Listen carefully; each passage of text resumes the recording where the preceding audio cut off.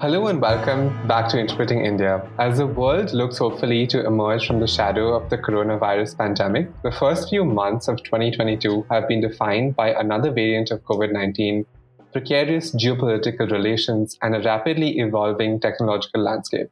This season, we at Carnegie India are examining many of the challenges and opportunities that India will confront in the coming decade. I'm your host, Rahul Bhatia, and this week we are discussing Turkey's geopolitical maneuvering in Europe, the Middle East, and South Asia. Of late, Turkey's actions have come into the limelight.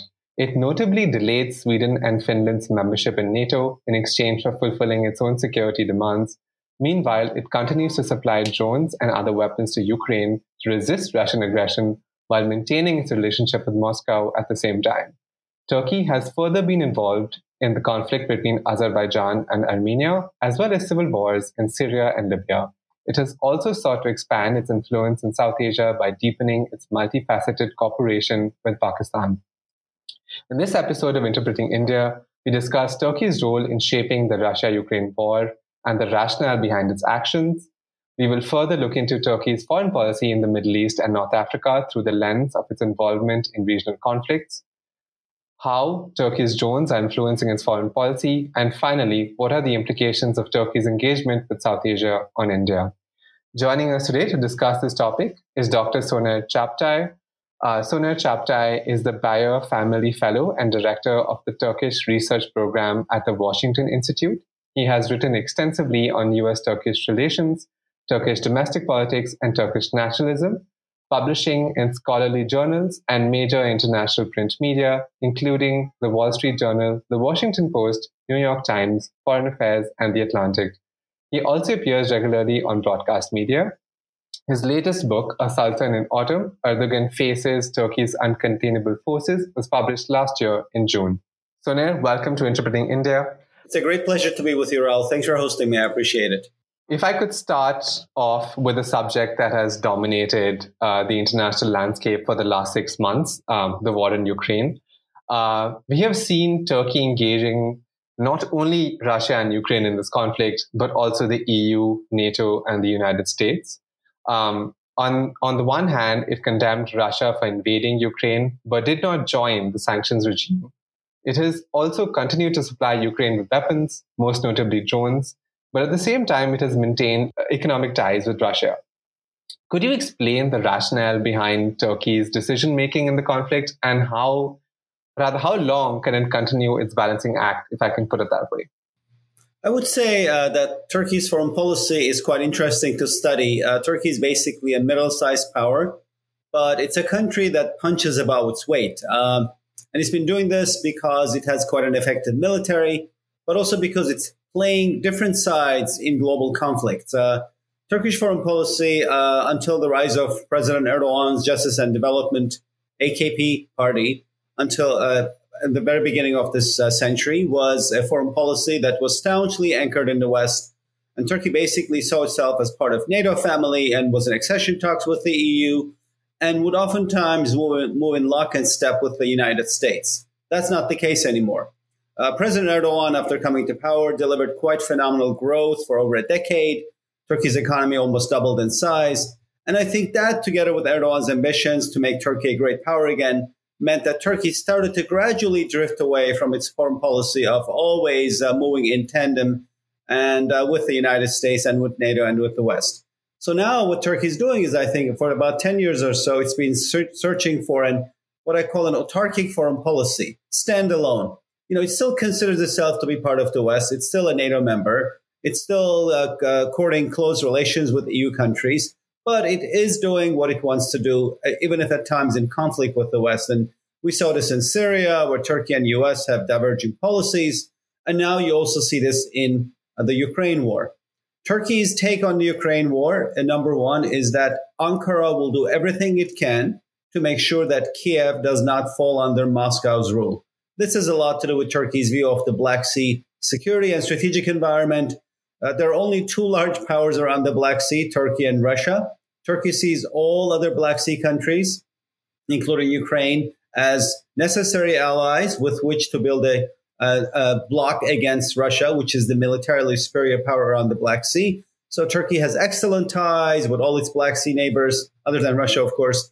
That includes Georgia, Ukraine, Romania, Bulgaria, and Moldova. So militarily, Turkey supports Ukraine, provides it with drones, and is on board. But economically, Turkey decided to not come on board with the sanctions targeting Russia, and it has kept itself open for business with Russia. That has a lot to do with, as I said earlier, Turkey's quest to be an autarkic power. Turkey is basically saying, I do not have to listen to the United States on every issue. I will only align with the U.S. where my interests align with the U.S. Otherwise, I'll do what I need to do. And enter President Erdogan. In Turkey these days, so much is about Erdogan, specifically his plans to get reelected in 2023 elections. Erdogan's popularity has been slipping lately. That has a lot to do with the lack of economic growth. His bright side is that he delivered growth, lifted people out of poverty. But now he's facing a challenge since 2018 when the Turkish economy went into recession for the first time. The economy exited recession, but macro indicators are not very good. Inflation went from single digits to 70%, 70. And of course, the country's economic finances do not look to be in great shape. So what Erdogan wants to do is he wants to open up the economy in a phenomenal way ahead of the elections. And he wants foreign cash to flow to Turkey because he's trying to keep the lira stable. And for that, he's saying, I will keep trade with Russia going. And so I think Turkey is courting Russian investment, Russian trade.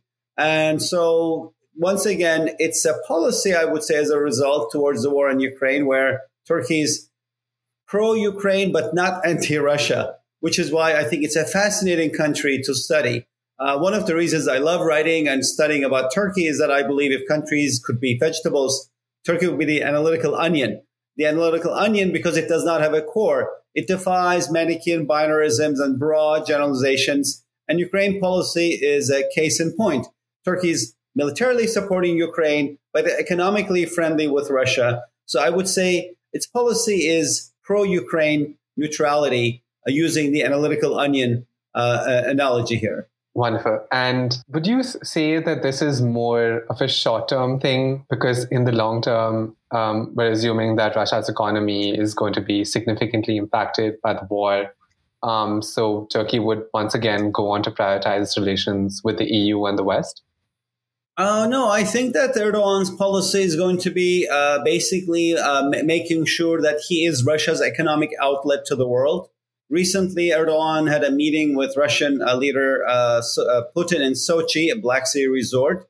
I think I always love to follow these meetings because a lot comes out of these secret meetings in which Erdogan and Putin meet. I call these meetings 2 KGB, 1 Turk. 2 KGB meaning Putin and his translator. Erdogan is not allowed to bring his own translator, so he's the Turk in the room with 2 Russians. And a lot of deals are made at those meetings. So looks like the last meeting produced an outcome where Turkey committed to pay some of the money it owes Russia for natural gas purchases in rubles. That's good for Russia. Turkey also agreed to allow Russian tourists to use a Russian credit card system called Mir as opposed to the American ones. And so Russians can now visit Turkey, and not a surprise, the number of Russians coming to Turkey is booming. The number of Russian companies established in Turkey is booming. I think a lot of Russians, upper middle class families are buying homes in Turkey, kind of to put their money away, for safekeeping. Some are doing this to get Turkish citizenship. If you invest in more than $400,000 in Turkey, that gives you the right to become a citizen. So I would say Turkey's attracted, billions of Russian investment, billions of dollars of Russian investment coming in. More importantly, at the Sochi meeting, it looks like Putin decided to wire maybe $5 billion or more to Turkey. This is in terms of payment for this nuclear power project that the Russians are building in Turkey called Akkuyu. But that power project has been built for many years now. It's not going to be finished soon. I would say that money is going to trickle down Turkey's economy and create a temporary sense of relief. And, Turkey is a middle-sized power. Its economy is less than $1 trillion in size. So $10 billion Russian money here, $10 billion Russian money from there will make a difference. Not only that, but Turkey is also cultivating money now from the Persian Gulf. Erdogan had a big challenge when he launched this foreign policy about a decade ago to make Turkey a leader country by and through leadership of Muslim majority societies. The first part of his vision was that Turkey would establish soft power across the Middle East. That has not really happened. Turkey now has fewer friends and allies in the Middle East than ever before, including before Erdogan came to power. Its only real ally is Qatar, and it's also on friendly terms with Libya's internationally recognized government and Iraqi's Kurdish region's ruling party, Kurdistan Democratic Party. So it has one country and two entities as its friends and allies in the Middle East. Not a great record. But what Erdogan is doing now is he's trying to reset ties, and we can discuss why these ties were not good or have fallen apart. He's trying to reset ties with Gulf Cooperation Council, GCC members. That effort worked successfully with the Emiratis. Erdogan also reached out to Saudi Crown Prince. Turkey just reset with Israel. And Gulf money is also flowing to Turkey. So I think Erdogan's election platform for 2023 is to open the economy spectacularly well, perhaps, near $100 billion flowing into Turkey because of Gulf and Russian investments coming in, strong tourism season, give the citizens a sense of prosperity and tell them, look, the world is going through a global crisis. There is the risk of World War III next door. Europeans will probably suffer from lack of Russian gas this winter. Turkey won't. It has good ties with Russia. Erdogan will tell his citizens, you live well while Europeans are freezing. Who do you really want to elect? A tried global leader or the opposition that has been trying for 20 years to oust me? Do you really want to try the unknown, or do you want to go with the known and tried? I think that's going to be his platform. And I would say playing between US, NATO, Russia, and Arab countries is how Erdogan hopes to make it to the finishing line. Okay, I will come back to the Middle East later on, but if I could just bring you back to the Russia-Ukraine war. So President Erdogan has offered to mediate between Russia and Ukraine in the past, and Turkey played a key role in brokering a deal between Russia and Ukraine to allow the resumption of Ukrainian grain exports through the Black Sea. Do you see a future mediation role for Turkey in this conflict? Absolutely. I think that Erdogan's election platform will have three agenda items. The first is going to say, I have restored growth. The second is going to say, I have reset Turkey's ties with all its neighbors. Never mind that under Erdogan, the economy collapsed.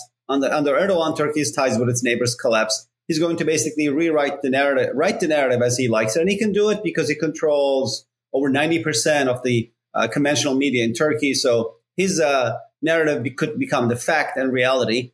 And so he can basically say, vote for me because I have restored growth, I have restored ties with our neighbors. But the third piece of his platform is going to be that he'll also say, look, I'm also a global leader. I'm the one who can bring Russia and Ukraine together. And that's true. So far, the only agreement in which the Russians and Ukrainians have kind of, signed under the same deal since the beginning of the war is this grain corridor. And it's being executed by Erdogan's intervention. Everybody appreciates it because it alleviates the risk of global hunger.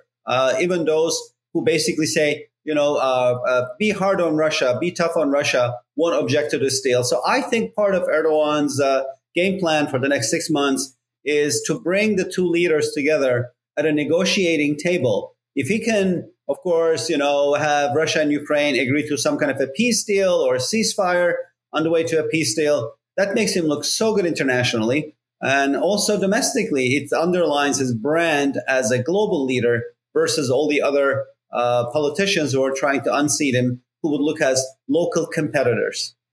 Right. And another aspect of the war in Ukraine was Finland and Sweden applying to join NATO in a move of historical significance. Turkey initially opposed the move, but withdrew its veto after being given some assurances. Now, Turkey may have legitimate concerns over here, but its actions haven't been well received in Europe, to say the least, especially given that the expansion of NATO is a key Western response to Russia's invasion of Ukraine. How has Turkey's opportunism impacted its long-term relationship with Europe? Turkey, indeed, I would say, has legitimate concerns regarding the existence of PKK networks in Sweden. The PKK, also known as Kurdistan Workers' Party, is a terror-designated entity by NATO. So that means Turkey and US, but also potentially by Sweden if Sweden were to become a EU member. Finland, I think, is a collateral damage of this process. There are no concerns regarding PKK networks there. But because Finland and Sweden are moving their accession processes in tandem, they both got caught in the Turkish objection. The issue here is that there were already talks behind closed doors between European NATO diplomats and Turkish and Swedish diplomats about how to address Turkey's concerns. But President Erdogan decided to take these negotiations out.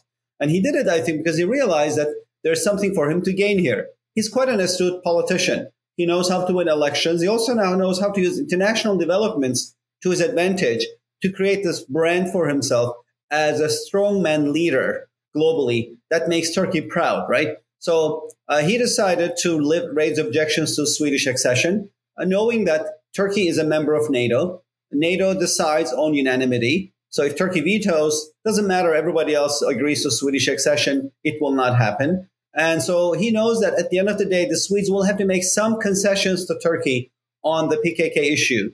Now, the Swedes may not meet all of Turkey's demands regarding PKK networks, but they'll have to meet some of them. And again, Erdogan controls a large chunk of the media in Turkey. Even if these are minor and not necessarily major concessions, Erdogan can write a narrative of complete victory. As I say, he can basically say, this is the reverse of the Ottoman defeat at Vienna. You know, I have had the Europeans go down on their knees, beg for us to come in. They had to agree to our terms. Turkey recently approved the first stage of Swedish accession after objecting to it. That came after a phone call from President Biden to President Erdogan. Erdogan must have been extremely happy. Since he came to power, he's been craving for interaction with Biden.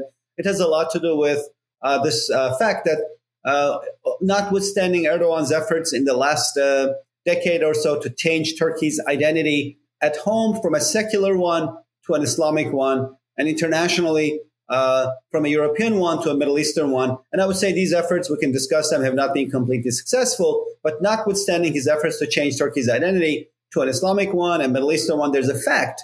Turkey's economy is completely integrated with the West, with the European Union, which is Turkey's key trading partner, which is the major source of foreign direct investment coming to Turkey, and also with the U.S. U.S. is not a key economic player in Turkey, but U.S.-Turkish ties are largely symbolic.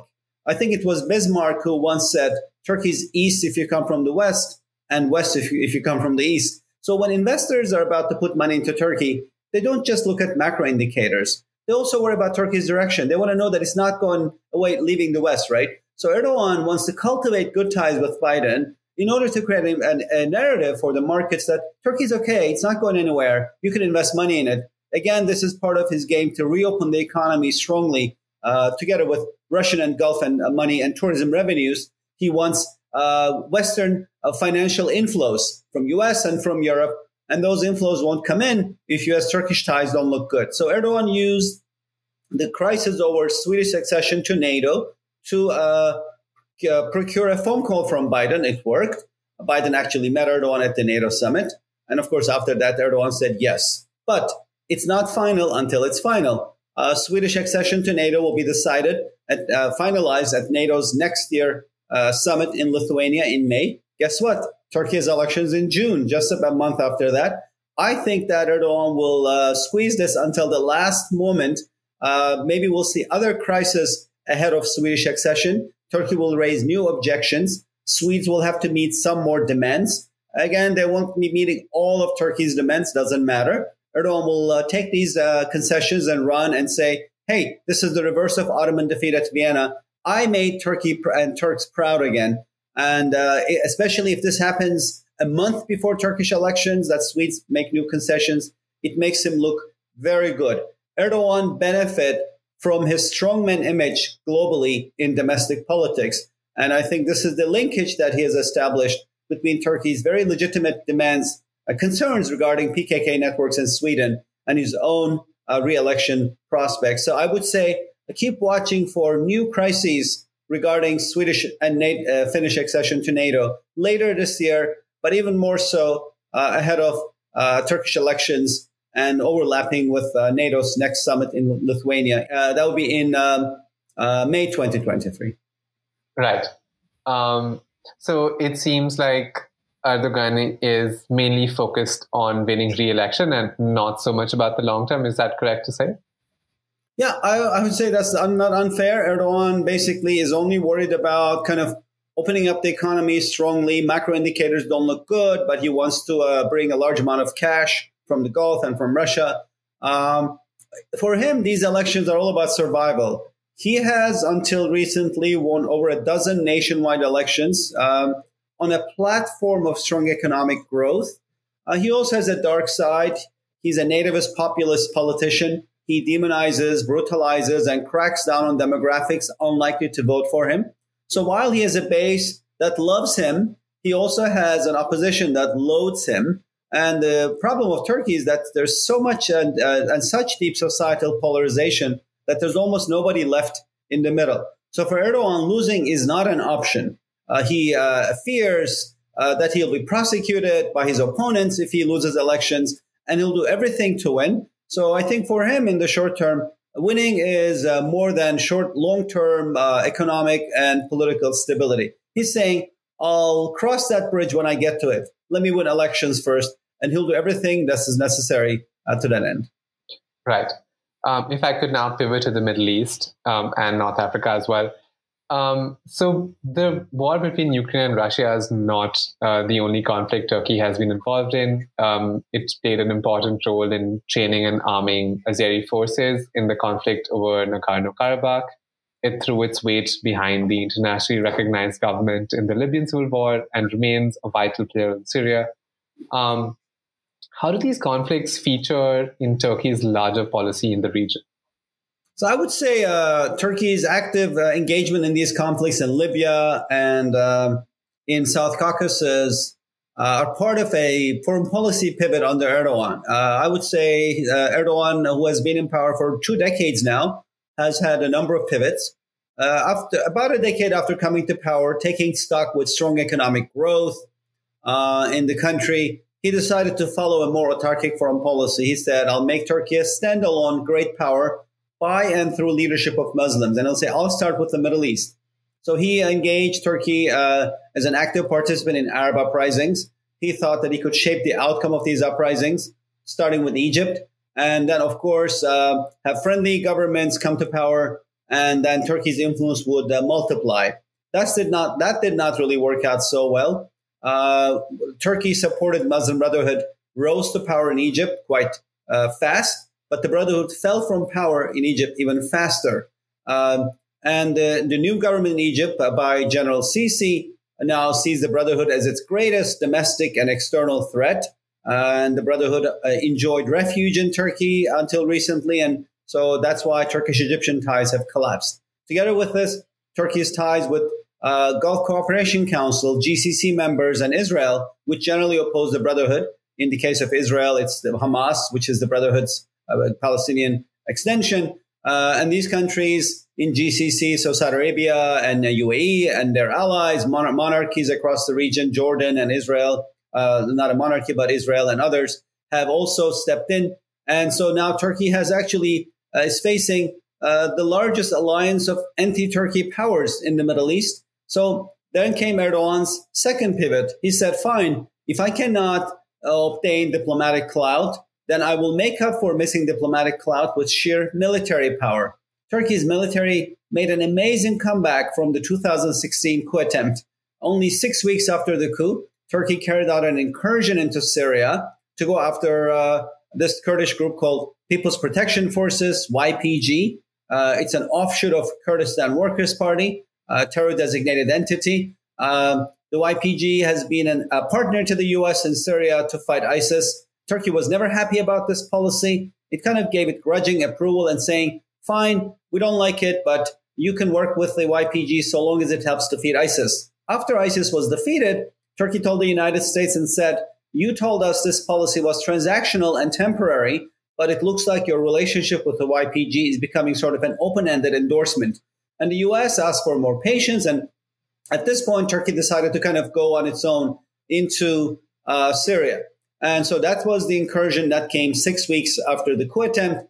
The military has since carried out another three incursions into Syria, all of which aimed at the YPG. And not only that, but now Turkey is also kind of extending its wings in areas beyond its borders, in Libya, across the Mediterranean, in South Caucasus, in the Indian Ocean. For the first time since the Ottomans in the 16th century, the Turks are present. The largest Turkish mission in the world is in Mogadishu, and the largest embassy in Mogadishu is the Turkish embassy. Turkey has a training mission there, a military base. Turkey has building a military base in Qatar. This is quite, an outreach. So I think what Turkey is doing is it is making up for missing diplomatic power with sheer military power. Its military is quite effective. It's one of the second largest in NATO after the US, one of the most modern. And it has these drones. They're amazing. They do a good job, for instance, helping Ukraine deny the Russians air superiority. And they have also helped the Azeris win the war against Armenia, Nagorno-Karabakh. And most recently, they helped the government in Tripoli stop the advance of General Haftar, backed by UAE and Egypt, against the Libyan capital of Tripoli. So I would say Turkey can punch above its weight because it has an effective military and also because it has a native arms industry that makes these drones. I was told by a friend that the ammunition for a Turkish drone can cost less than a US-made drone itself. So these are not only effective, but they're also cost-effective. They're cheap, and that's why many countries are trying to procure them. I just tweeted this morning a map showing countries that own Turkish drones. For listeners in India, that's interesting. Of course, Pakistan has acquired them, and so has Bangladesh. And also a number of other countries are trying to acquire them. In Africa, in Eastern Europe, Poland and Baltics, and Bulgaria, Slovakia, Serbia. So clearly, this is an effort that goes beyond the Muslim majority countries, but it's just a new sign of a Turkey rising militarily. Of course, all that depends on the economy. Economy is Erdogan's Achilles heel, right? If the economy tanks, Turkey, won't be able to flex its muscle and engage in these costly endeavors overseas, and Erdogan will lose elections. If the economy recovers, Turkey will continue to flex its muscles globally, and Erdogan, of course, will win the election. So much hinges on how the economy in Turkey looks in, let's say, 6 months to a year. Right. Could I ask you a little bit to elaborate on how drones are sort of shaping Turkey's foreign policy, especially, as you mentioned, it's quoting several low and middle income countries to sell them. And they've obviously been pretty effective in conflicts throughout the region. So Turkey's drone policy has two aspects. One is it's selling drones to allies, Azerbaijan, Pakistan, and Libya's Tripoli government. And second, it's selling it to countries it wants to court as allies. Serbia and Bulgaria, Poland and Baltics, East European NATO countries, all of which are aligned with Turkey in the case of Russian aggression on Ukraine. It's not an accident that all of Russia's neighbors from Finland in the north down to Turkey in the south are united in this effort to oppose Russia and Ukraine. So I think the drone policy is helping Turkey boost existing alliances and build new ones. Coming to one of Turkey's customers, Pakistan. Turkey and Pakistan have expanded defense ties of late. Turkey is a major arms supplier to Pakistan, including warships. Recently, President Erdogan stated that Turkey would provide all support needed to strengthen Pakistan's military infrastructure. What is the scope of the strategic partnership between Pakistan and Turkey? I would say Turkish-Pakistani participation in the strategic sense is quite significant. Together with U.S., with which Turkey has historic ties, Azerbaijan, with which Turkey has ethnic and close political ties, and South Korea, which Turkey went into support against communism in 1950s in the Korean War. Pakistan is among, I would say, the quartet of countries considered to be Turkey's closest allies. Why? This has a lot to do with history. As an historian of late Ottoman Empire and 20th century Turkey, I'm always fascinated by the strength of ties between Turkey and Pakistan, but also South Asian Muslims in general. It's a lot to do with late Ottoman history in the 19th century. Now, sometimes I have friends who jokingly ask me and say, Sonair, how would you define the borders of the Middle East? And I tell them, look, if you go east of Turkey, start walking, the first time you run into a country where Muslims like Turks again, you're not in the Middle East anymore. And that country is Pakistan. This again goes back to 19th century, not just for Pakistan, but South Asian Muslims in general. The Ottoman Empire, a late sultan called Abdulhamid II, had a sultan with a vision. This sultan realized that the empire was weak. He's an autocratic, but also modernizing sultan, someone with two faces. And he also wanted to make the Ottoman state more powerful. At the time, the Ottomans faced two global adversaries, the British Empire and the Russian Empire. So Abdulhamid II in the late 19th century sent emissaries as the caliph to Indian and British Muslims, and also even to South Africa, to kind of rally support for Istanbul and Ottoman Empire again among them. And that appeal worked. The Ottomans were able to build soft power across Central Asia with Turkic Muslims, but also among the subcontinent's Muslims. So powerful that at the end of World War I, when Turkey was invaded and occupied by the Brits and the Allies, the largest support to Turkey came from a fundraising campaign among India's Muslims at the time. People thought that they were going to help liberate the caliphate from British occupation. Ataturk took their money, bought airplanes from communist Russia, helped use these to defeat invading Greek armies and their allies, by proxy the British, and liberated Turkey. And of course, then he abolished the caliphate, I would say to the great disappointment of the fundraising campaign, which thought it was helping sustain the caliphate. And then Ataturk pursued his secularizing reforms. But the takeaway is that there's this deep historic empathy, I would say, among many Muslims in not only Pakistan, but in India and South Asia in general towards Turkey. And that translated into strongly pro-Pakistani sentiments after the partition. Turkey became Pakistan's one of best allies, and Pakistan reciprocated to the extent that Pakistan is among very few countries where Turkey deals with anybody in power. If the regime changes, if there's a coup, it doesn't matter. Turkey behaves as if nothing has shifted in the relationship. This just shows that this is a state-to-state relationship and not a leader-to-leader one. And I would say similarly, of course, to Azerbaijan, with which Turkey has good ties, it's therefore not a surprise that Turkey and Azerbaijan recently have invited Pakistan to a forum where the three countries are now, trying to bring together closer cooperation in many fields. So I would say this is probably a permanent of Turkish foreign policy. It's not something that Erdogan created. It's even not something that 20th century Turkey created. I think it goes back to Sultan Abdulhamid. It also goes back to independence movement in South Asia, in British India. And of course, I think not all Indian Muslims who fundraised wanted to sustain the caliphate. Some of them just wanted to, teach the Brits a good lesson, if not in India, then in Istanbul, and they were successful. And I think that history to this day informs Turkey's sympathy for Muslims in South Asia in general, but also it explains why Turkey and Pakistan have such good ties. And I think for Pakistan, of course, having a friend inside NATO, having a large Muslim country support it is something that's quite valuable. I think it's interesting you say this also because on the one hand, it seems that Turkey is courting investment, but it looks like Pakistan is also courting Turkish investment. So recently, Prime Minister Shehbaz Sharif showed a willingness to expand the China-Pakistan Economic Corridor, or CPEC, to include Turkey. So my question is, how can Turkey actually contribute to CPEC? And given the situation of the Turkish economy, can Ankara actually make a meaningful economic commitment to CPEC? So I would say while Turkish-Pakistani ties are excellent, Turkish-Chinese ties are not. So whenever there's a triad that includes Turkey, China, Pakistan, I'm skeptical about it. This has a lot to do with the fact that Turkey happens to be the center of the Uyghur diaspora globally.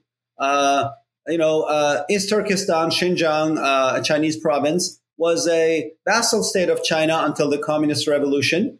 At the time of the Communist Revolution, this area was incorporated into China, fell under its complete rule, and its ruling elites, Uyghurs, the Khans and their descendants, fled to Turkey. This was the time of Turkey's entry into NATO. Turkey was a staunch U.S. ally. of course, it was more than happy to receive political elites fleeing communist China, especially if these political elites were also Turkic elites related to Turks through language. Uyghur and Turkish are related languages, and there are a lot of historic and cultural ties between Uyghurs and Turks. So Turkey then became the center of the Uyghur diaspora, and other hubs of this diaspora have formed in Germany, in the US, in Northern Virginia, near Washington, D.C., but Turkey still is the largest and also the historic center of the Uyghur opposition to China. The Chinese know that. So Turkey has tried to play nice with China. Again, Erdogan cultivated Chinese soft loans to build metro lines and infrastructure projects. He was trying to restore economic growth through mega projects until recently. He also tried to secure a swap line with the Chinese central bank. The Chinese have not reciprocated to any of these overtures because although Turkey has been completely quiet on what's happening in Xinjiang, the Chinese know that, notwithstanding Ankara's quiet policy, Uyghurs are in Turkey. Turkey is the hub of this diaspora globally. So I think China really does not appreciate Turkey's position on this issue and has stayed away from it. So I would say any triad where Turkey, India, China, and Pakistan are together, it's probably not a flourishing one. While Turkey and Pakistan get along well, Pakistan and China get along well, Turkey and China do not get along well. And what would be the scope of sort of Turkish investment in Pakistan bilaterally? I would say much of the investment is in infrastructure projects. And I think this is kind of how Erdogan is also hoping to boost economic growth, right? He wants to attract investment, cash inflows. Turkey is also going through a strong tourism season. But Turkey's, I would say, greatest export other than cars is its construction industry. And I think, again, maybe you can explain this through the Ottoman history. As an historian of the Ottomans, I'm fascinated that, the Ottomans did not produce a lot of great thinkers and writers and playwrights, but they produced a lot of great architects. The many mosques and structures and bridges of Istanbul and other parts of the Ottoman Empire are a testimony to that. I would say the most famous Ottoman civilian, other than a sultan, is an Ottoman architect. He's known as Mimar Sinan the architect. It's not an accident, of course, that this is the most known Ottoman civilian, that he is an architect. And I think the legacy of that is that to this day, Turkey's construction companies are its greatest export in terms of services. They will play a big role in Ukraine's reconstruction when there's a ceasefire, which will help Erdogan because many of the large construction companies are linked politically to the Turkish president, and they kind of create a spindle effect, right? So they get big contracts from the government, and then they, of course, hand out smaller contracts to their supporters, and that money trickles down to the electorate. So there's this patronage mechanism, which works really well. And I think Pakistan is also part of that. I see Turkey building highways, infrastructure projects. I would not be surprised, I haven't looked it up, if these projects are mostly given to what are called the Five Sisters, the five large construction companies linked to President Erdogan, from where, of course, the money trickles down to the electorate. My final question to you is that in 2019, Turkey announced the Asia Anew initiative to enhance its ties with the continent. This would naturally entail expanding its diplomatic footprint in South Asia. What is Turkey's capacity to actually expand its diplomatic footprint in South Asia, and what does this mean for India? Turkey has been expanding its diplomatic footprint for over a decade now, again, in line with President Erdogan's foreign policy of becoming a global player, a regional player first, and then a global player next. Turkey has the number of Turkish missions have multiplied many times over, for instance, across Africa. When Erdogan came to power, Turkey had just about a dozen missions across the continent, more than half of them in North Africa. Abutting the Mediterranean, a region with which Turkey has historic ties because these areas were controlled by the Ottomans. So Turkey had just around half a dozen missions across sub-Saharan Africa when Erdogan came to power. Now that's nearly 50 of them. That means an embassy almost in every African capital and sometimes other missions, consulates across. The effort is multiplying in Latin America, not as significant in South Asia, I would say. And again, I would say that has a lot to do with the fact that while Turkish-Pakistani relations are excellent, you can't say the same for Turkish-Indian ties. But I would say Turkey is going to make these efforts to broaden its diplomatic presence. And Turkish diplomatic presence always comes with the presence of Turkish Airlines. which I think is Turkey's, most known global brand after Erdogan. Erdogan is a name everybody knows. Everybody even knows how to spell his name. And Turkish Airlines is a close second. It now flies to more destinations than any other airline in the world. It actually flies to more destinations in Africa than does Air France. The former colonial overlord of much of the continent. And I think while these efforts are promising for Turkey, they'll be sustained only if the economy remains strong. So the economy is not only Erdogan's Achilles heel. He will not be able to win next elections, however autocratic he is, unless he delivers strong economic growth. Economy is also Turkey's Achilles heel. If the economy is strong, Turkey will continue to extend its wings and fly globally. If not, it will have to come down to earth. Sonaid, thank you so much for this very informative discussion. Thanks for hosting me. It was great to be with you. I appreciate it.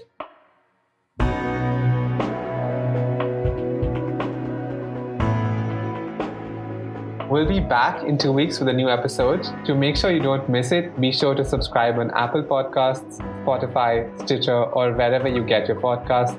To learn more about our research and team, you can visit carnegieindia.org. You can also find us on social media on Twitter, Facebook, and Instagram. Thank you for listening and see you next time.